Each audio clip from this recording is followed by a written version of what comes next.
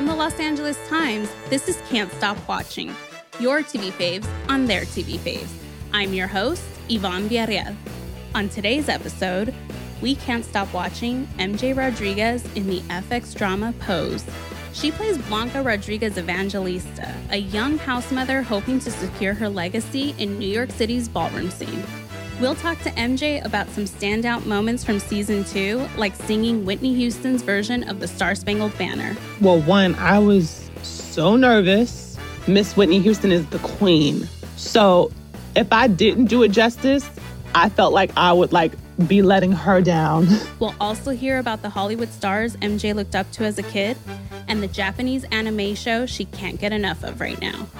So let's get to it. MJ, I'll start with a question that I have found myself answering a lot more honestly these days. How are you doing? Okay, well, I'm doing pretty well now. I would say a couple of days ago, I was in a very foggy and cloudy place. 3 days ago, I lost my grandmother to COVID-19. And then a week ago, I also lost my aunt to COVID-19. So it's been a very bumpy ride. Wow. There are certain things I try to do to distract myself from it. I'm writing as much as I can. I've been writing this series that I've been writing forever. First was a comic book, and now it's become this little series. And I'm deciding on whether I want it to still be a series or a movie. But those are the things that I try to distract myself from. But even when I'm doing that, my mind escapes and I go right back to what has happened. And knowing that I have to really focus on now 2 funerals. So it's been really, really, really weird. I'm still happy. I still keep myself uplifted. When I'm not writing and when I'm not focusing on my artistic side, I'm definitely playing some games. That's what really takes my mind off of things. So it's been a weird little patch, but I think I'm finally in a much more stable place now than I was a couple of days ago and also a week ago. I'm so sorry to hear that you're going through that. That's a lot to deal with, especially when you feel so helpless, you can't do much, you can't be with your family, you can't have those hugs and comfort each other right now. I don't know how that would be. I'll say it's been a blessing because I'm actually, thankfully, here with my family. All of us are in the house. We've definitely been social distancing from each other. But when we do have moments to go downstairs and chat, we definitely do that because, as all families do, they need some kind of social interaction. Thankfully, there have been not that many people leaving out of the house. We do have someone in the house that's on the front lines who's working as an essential healthcare worker. He is mostly the main one. And aside from my uncle who goes through dialysis a couple of times, that's pretty much it. So overall, it's been kind of rewarding to have them here because if I was by myself, I would probably be a complete wreck. Wow. You had just begun shooting season 3 of Pose when production shut down because of concerns about the spread of coronavirus. Mm-hmm. What do you remember about those early days? Were you worried about catching it? Okay, so to be quite honest, at first I thought I did not have it. And I just remember going to work and there were no symptoms or anything whatsoever when I went to work. So those days that I were there, they were nothing but beautiful. We were 8 days into shooting, first and second episode, and we were just working our butts off, making it happen. And then it shut down. We got notice that it was shutting down. And I was like, oh my God. And then there were so many things that had come into my mind even before we had even got that notice. I remember flying back from Italy for Fashion Week. And this was literally a day after the world had gotten notice that Italy had gotten hit with their first case. And as we all know, the quote unquote first case doesn't necessarily mean it's the first case. It could just be the first case they found within that time, but it could have been there before we had even known about it. So I had all those things, all those thoughts rush into my mind oh my God, did I have it? Do I have it? And then after Pose had shut down, I started developing actually a really horrible cough and I couldn't breathe. And I was like, oh my God, I just hope this isn't it. And mind you, I mean, at this time, things had started fluctuating with hospitals and individuals weren't able to get testing. So I wasn't able to get testing. So I just had to fare things out. And I had to really take precautions as to staying in the house, staying 6 feet away from people, staying in and being quarantined. My boyfriend had already been quarantined for 2 weeks before he had went back to work. And it was obviously because of precautions. He hadn't shown any signs, but they knew that he had traveled outside of the country. So they just took the right precautions, being that it was at a nursing home. It was all a whirlwind. I was extremely happy being back at work, but it kind of also made me sad because not only was I dealing with some of these things and knowledge knowing that I could have possibly had it, but I also knew that work was going to be probably stopping and I had to find ways to still be artistic without work. So yeah, it was weird. I would have gone into paranoid mode just thinking I might have had it. Were you sort of freaking out during that time? Oh, yes. I'm an extreme hypochondriac. If I get a cut, I think I have the worst deadly disease ever. And it might just be, a regular paper cut, So I was definitely on edge in the beginning stages of everything happening. I was taking all precautions, putting gloves on, taping tape around my gloves so I wouldn't, either be infected or affect other people, because I really care about the human race. Like, that's a big thing about me. I care about the human race and the earth. So I was like, I don't want to hurt anyone. I don't want to put them in the line of fire if I do have this. So tape around my gloves. I was wearing masks. I would put my hat on my head. I would just make sure everything was protected. I was extremely in paranoid mode.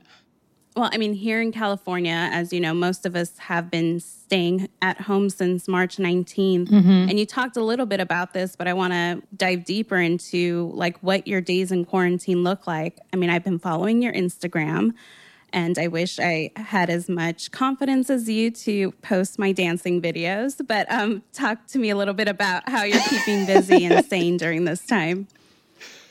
Well, I mean, I've just been trying my best to do the things that I've always been doing after I come from work. Like, when I'm done with filming, if I have an early day, I come back home and I'll either draw and finish the series that I've been doing. It's like a comic / anime. So I've been definitely drawing and writing. I'll sing when I need to sing. For the most part, I really care about my following. I care about my supporters. I don't like to call them fans because that's like a phrase for fanatic, and I don't think my fans are fanatics. But I tried to uplift as many people as possible, even when I'm in my down days, because that even makes me more happy.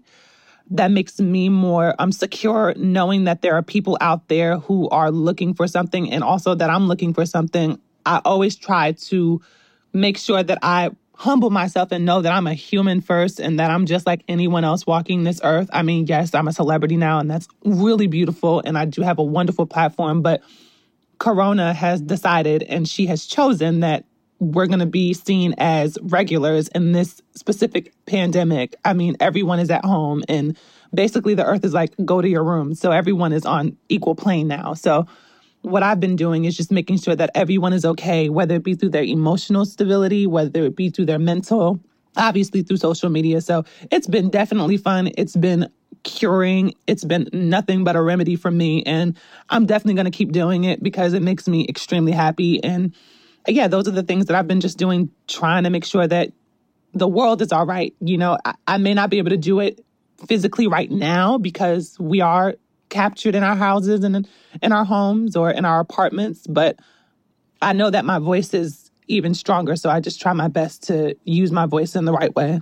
Well, have you caught up on any TV during this time? What are you watching? Oh, yes. It's been so many television shows I've been watching. I've definitely been catching up on Sailor Moon.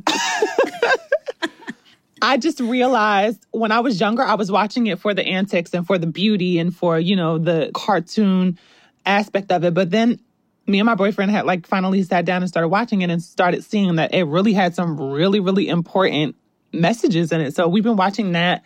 I try to dibble and dabble in Ozark, and I've been trying to catch up on American Horror Story. What else? I watched Tiger King, and that was extremely crazy to me. So there's been a list of things that I've been like trying to mark down, but those are some of them. Can I just pause you for the people out there that don't know? Can you tell us a little bit about your boyfriend, if you're willing to share? Of course. So his name is Steven Gimliano. He's an amazing, amazing guy. He actually is a writer as well, but he works also at a nursing home.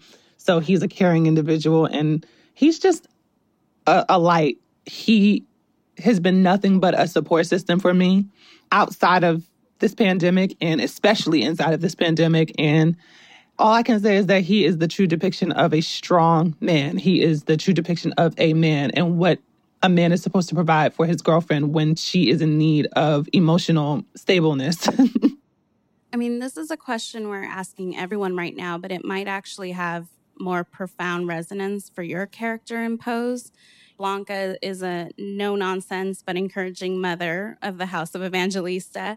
But we learned in the second season that her HIV status has progressed into AIDS. And, we're asking everyone, like, how do you think your character would handle the situation we're in now? I think Blanca would definitely handle it in the ways that she's always handled it. She's a fierce, strong woman who knows who she is, but also knows what she has to do for a group of individuals who are a part of her community, but just humans in general. I think she is a strong, strong figure of hope. And this time there is nothing but hope, and there's nothing but honestly patience. We have to wait this thing out. Well, let's talk a little bit more about Pose. You've talked about how you were introduced to the ballroom scene when you were 14 years old. What do you remember about stepping into that world? And what do you think the ballroom community gave you? When I stepped into that world, it was nothing but light.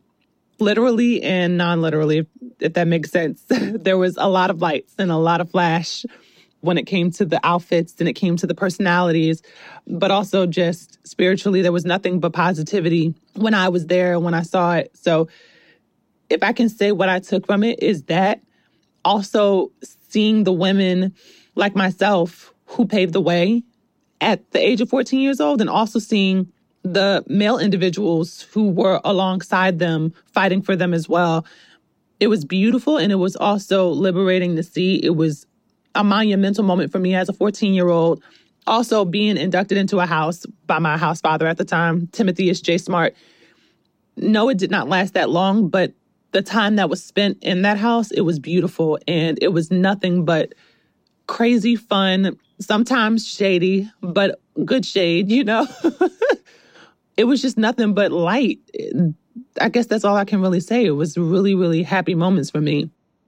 Well, season 2 begins with a time jump to 1990 and sort of frames the release of Madonna's Vogue as a moment of reckoning, like the mainstreaming of the community.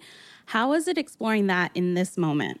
Wow. Well, I'll say in 1992, when Madonna hit the scene with Vogue, it was definitely a wonderful eye-opener because our lives were being put on the forefront and people were actually starting to process and see us as actual humans. I mean, as you know, and some others know, a lot of people like to put people in boxes and categories and stigmatize them. And, that was the first step in moving the needle forward to not being stigmatized and not being put in a box.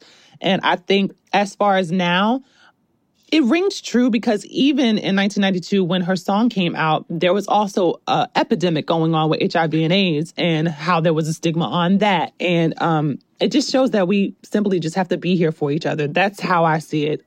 And I think that's what we fight for in the show, as well as integrity. Well, you have quite the scene partner this season in Miss Patti LuPone. Oh, yes. I need you to tell me what it was like to work with her. Like, what's your best Patti story? Have you been watching her quarantine basement videos? Talk to me. Oh, my God. Okay, so first and foremost, she would kill me if I didn't know about this. I have not seen that yet, but now that you've let me know about that, I will be definitely checking it out. The best moment with her was we were doing a scene, and I don't know if you remember, it was in the nail salon, and she was going to shut my nail salon down. She was going to go any length to do it. Mm-hmm. And I remember Blanca just standing up to her. And I was like, how do I do this? Like, how do I not be MJ in this moment? Because with MJ, she just wants to hug Patti and just say, girl, you are an icon. But with Blanca, Blanca is like, no, you're not going to do this. This is my establishment. So I channeled it. And when we were done with the scene, I remember her telling me, oh, you're a good little scene partner to work with, huh? She's like, I like working with you. That sent me over to the roof. Because when you have an icon like that solidify what you've always wanted to hear, what you've always wanted to be known to the world, and you have someone who has been working in the business for so long tell you that you're a great partner to work with, it feels good. So that was one of my favorite moments with her because it was a really good scene that we shared together. And it was solely based on us really just feeding off and throwing at each other and just living in the moment. It was really great. She's ruthless. Her character is so good. Yeah, she is. I mean, the character development for Blanca in season 2 is quite striking. I mean, she's trying to start a nail business. Her kids have left, the coop. She is a falling out with Pray Tell. What did you think about her journey in season 2? What was the most challenging part of it for you? I think the most challenging part of her journey was her health scare. I think it put a lot of realization into her life, and it showed her even the hardest parts of what life brings, but how she had to truly fight to get through it so that she can keep leaving her legacy. As we all know, women go through a gamut of hurdles and obstacles simply because a lot of individuals, specifically men, put us through them. And her aspirations with a business and being a woman who's a part of a community that is the trans community, and then her kids leaving her house, and after her kids leave her house and through this tumultuous, crazy argument that kind of torn them. And then after that, her experiencing a health scare. It's something that I've seen happen to a lot of women, especially a lot of Black women, a lot of Latina women. And I just had to really tap into that. And I had to really make sure that I did it the right way so every woman on the earth could see not only that individuals who are like Blanca go through this, but women in general. It does not matter if you're trans or if you're cis. Just women in general go through this all the time. And we always prevail. For some reason, we always prevail. And that was the best journey to go through. It was a hard one. It was definitely a trying one when it came to her circumstances as her health worsened because, like I said, the realistic aspect of her getting HIV, it was heartbreaking because it brought back all the memories of what the individuals in 1987, 1990, 1992, 1994, when the peak happened, it brought back all those memories of how so many people had to fight through even a stigma. So her journey was a really, really heavy one. But aside from it being heavy, there was so much beauty because she still made sure that she came through it. And she had her triumphant lip sync moment in the finale. She comes out and sings Whitney Houston's version of the Star Spangled Banner, which I know took a lot of negotiating to get clearance for that song. But talk to me about how do you even prepare for something like that? And what was it like to sort of perform that in front of all those people? Well, one, I was so nervous. Miss Whitney Houston is the queen. So if I didn't do it justice, I felt like I would be letting her down. It was so nerve-wracking and I was so nervous. I remember asking Janet Mock, oh my God, girl, was it okay? Was it in sync? What was the lip sync okay? Do we need to do another take? And she's like, girl, don't worry about it. It's fine. But I was just so focused on making sure I delivered it the right way because not only was it Whitney Houston and was it her singing the national anthem, but it was also a reckoning and it was also a strong point for the community in that moment to solidify that they belong in America as regular citizens. You know what I mean? So there was a lot on my plate. There was a lot on my shoulders for me. I wouldn't say anyone else did it but myself because I'm just a perfectionist and I want to do it right. But there was a lot of weight on my head because I wanted to make sure that it was presented in the right way. And also to make sure the lip sync was, fierce, honey. I couldn't just let Miss Whitney down. So I assure you did not. It was epic. Thank you. Can I ask, what was your relationship to TV growing up? Is it especially gratifying to be on a show like Pose, knowing that this is something that a large segment of the population are watching when, so often you hear from trans actors that they have roles that have people in their community sort of always suffering and never having their chance to shine. So talk to me a little bit about growing up, what TV was like for you. What were the shows that you saw yourself in or didn't see yourself in? Television, I had an extremely close relationship with. I always used to watch TV. And I always actually used to learn from a lot of the actresses that were on television. Obviously, and forgive me, but yes, a lot of predominant African-American women I would look to, like Angela Bassett and like Regina King. And also, the Julia Roberts and the Nicole Kidmans. Like, these were really strong female figures in my life. So I actually really looked to them because there, like you said, were no trans women to look to on the television screen. And also, when I left the ballroom scene, I left it at a pretty early age. I left at 17 years old. And when I was 16, I was dibbling and dabbling out of it because I was really focusing on my acting career. And the person that raised me was my mother, who is a cis woman. So most of my life was geared around how my mom raised me as a woman and what her womanhood entailed in my life. I would always look to cis women, strong, leading women in these shows. There were not that many shows that had women like myself on the television screen. There were only usually heavy LGBTQ gay shows that would be on television, which I looked to as well. But just for reference to be happy and jovial and celebratory, because they weren't even seen that much. And when they were on the screen, it was like, oh my God, we are finally making a step to being seen. And also just being seen in a regular light. At least almost. But yeah, my relationship was beautiful, but it was also very different because there was not a lot of me on the television screen. And it's even weird to say that because when I say not a lot of me, I'm like, well, what does that mean? Is it just tying just to the transness? Because I mean, when it comes to womanhood and when it comes to being a woman, there were plenty of me on the screen, if that makes any sense. So it's hard to explain sometimes. Even so, I know it's even hard when other individuals hear it too. But yeah, that was my journey with television, and I still stay true to it now. I'm very happy now that there are more women like myself that are leading and that are taking the forefront.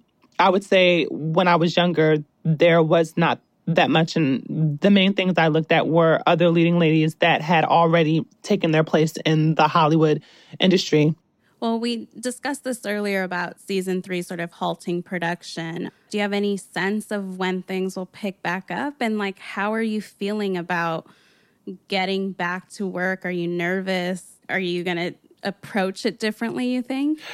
Well, one, I can tell you for sure we're definitely going to be starting right back after this whole pandemic is finished. And it will surely be on a roll. I'm excited to get back to work because even though I am a bit of a introvert, and when I say a bit, I mean a lot, I still love doing what I love to do. I love being able to portray different types of characters and convey different stories. I love being a storyteller. When my purpose is stripped away from me from circumstances that I cannot control, it sometimes makes me feel like I have to really find my purpose again, even though I know there is something that's going to be happening right afterwards. I have no worry. So I'm excited and I can't wait. I have both of the episodes memorized, so I'm more than prepared. But yeah, I'm excited. I love doing what I do, and I love making people happy. That's my main goal, is making the audience members, the masses out there who haven't gotten a chance to see stories that haven't been told. And not just the trans narrative, but just other stories of different individuals who may be misfits, who are not misfits, who are just different. I can't wait until I get back into that. So I'm happy and excited, and I can't wait until I dive back into Miss Blanca because I think more people want her, and I have no problem with giving it.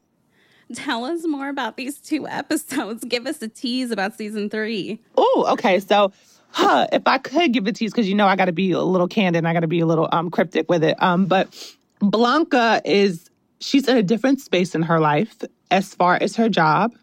She is now in a system where she's caring for others. And I think as much as we've seen in the 2 seasons, there's going to be more depth. There's going to be more heartbreak, obviously, because in 1992, that's literally when everything was going crazy with the epidemic of HIV and AIDS. The peaks were insane. Blanca may possibly have someone she's in love with. Who knows? And yeah, I think that's all I can tell you right now. Thank you. I really needed that. Well, I mean, you shared that some of your family members have had issues with the coronavirus and your boyfriend is on the front lines, basically. How are you feeling in this moment? I don't know if you're a religious person, but are you praying? Do you find that you can't ignore your fears right now? You have to sort of give yourself space to process everything that's happening? Yeah, I mean, I will say this. I'm not in fear. I'm definitely scared, but I'm not in fear. And yes, I am an extremely spiritual person. I believe that there is something much more bigger than us. And I've been finding ways to do that by meditating. I never actually used to do that before. My closest friend, he actually introduced meditation to me a long time ago. And I was just like, I don't know if I want to do that. It's something that opens doors that I don't want to open. And I was just being completely just scared and didn't want to tap into a space of opening my mind and also learning how to breathe again. And with this pandemic, I had to really force myself to learn how to breathe again. And as many individuals know who walk this earth, a lot of us hold our breaths, even when we're walking down the street. A lot of us hold our breath a lot. And when you take the time to not only open your mind and clear it, you also see how you breathe and how you control your breathing. And it's liberating in that way because it calms you and you start having a much more open and broader aspect of how you should be really living life. Like I said, I was never really in fear, but I was always scared of what could happen, not only to me, but to my family members, especially my uncle being on the front lines and him being an essential care worker. And especially my uncle who is also going in and out of the house, who has to go in and out of the house because he's held to dialysis. So meditation has been my go-to. And yes, I also pray. I also, look to the Creator that I believe in and knowing that there will be something that is done and that we'll also get through this. Okay, MJ. Before we go, I've got one last question for you, and it actually comes from the guest in our last episode, David Harbour. Here's what he wanted to know. What's the greatest single performance you've ever seen? Oh, I think the greatest single-handed performance I've seen, hands down, is Whoopi Goldberg as Miss Daly in The Color Purple. She was heart-wrenching. She was strong. She was also extremely resilient towards the end. And it also separated the stigma of her just simply being a comedian, and it showed range. She's definitely, hands down, one of the greatest single performances I've seen. Our next episode in this podcast features an interview with Milo Ventimiglia, who plays beloved patriarch Jack Pearson in NBC This Is Us. What would you want us to ask him? How is it being able to deal with children, actual children, on a set? That's a good question. Because there's a lot of kids on that set. I don't know how they do it. You have a lot of personalities. Kids have they have so many wonderful personalities and they say everything and you can't be mad at them because they don't mean it. So I just wonder how he deals with probably all the questions that he gets. Well, we'll ask him for sure. MJ, thank you so much for taking the time and, sending you all the love and we hope you stay well during this time. Thank you. You too, love. That's it for the second episode of Can't Stop Watching. I'm your host, Yvonne Villarreal. Our producer is Paige Heimson, and our executive producer is Abby Fentress Swanson. Our engineer is Mike Heflin, and a special shout out to Elena Howe for booking the guests for this podcast. Come back tomorrow. We're talking to the actor Milo Ventimiglia. What I'm seeing is a community coming together and saying, well, how can we collectively draw up some plans and some parameters so we can all get back to work? Which again goes back to, it's not about the glory of the job, it's about the job. If you like Can't Stop Watching, subscribe and leave us a 5-star review on Apple. Special thanks to Julia Turner, Matt Brennan, and Clint Shaw. We hope you're enjoying this podcast created by the journalists at the LA Times. Right now, access to facts has never been more important, and the Times is in the business of reporting them.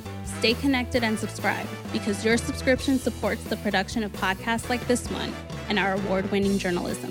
Visit latimes.com/support LA Times to subscribe. Thanks for listening, and see you tomorrow.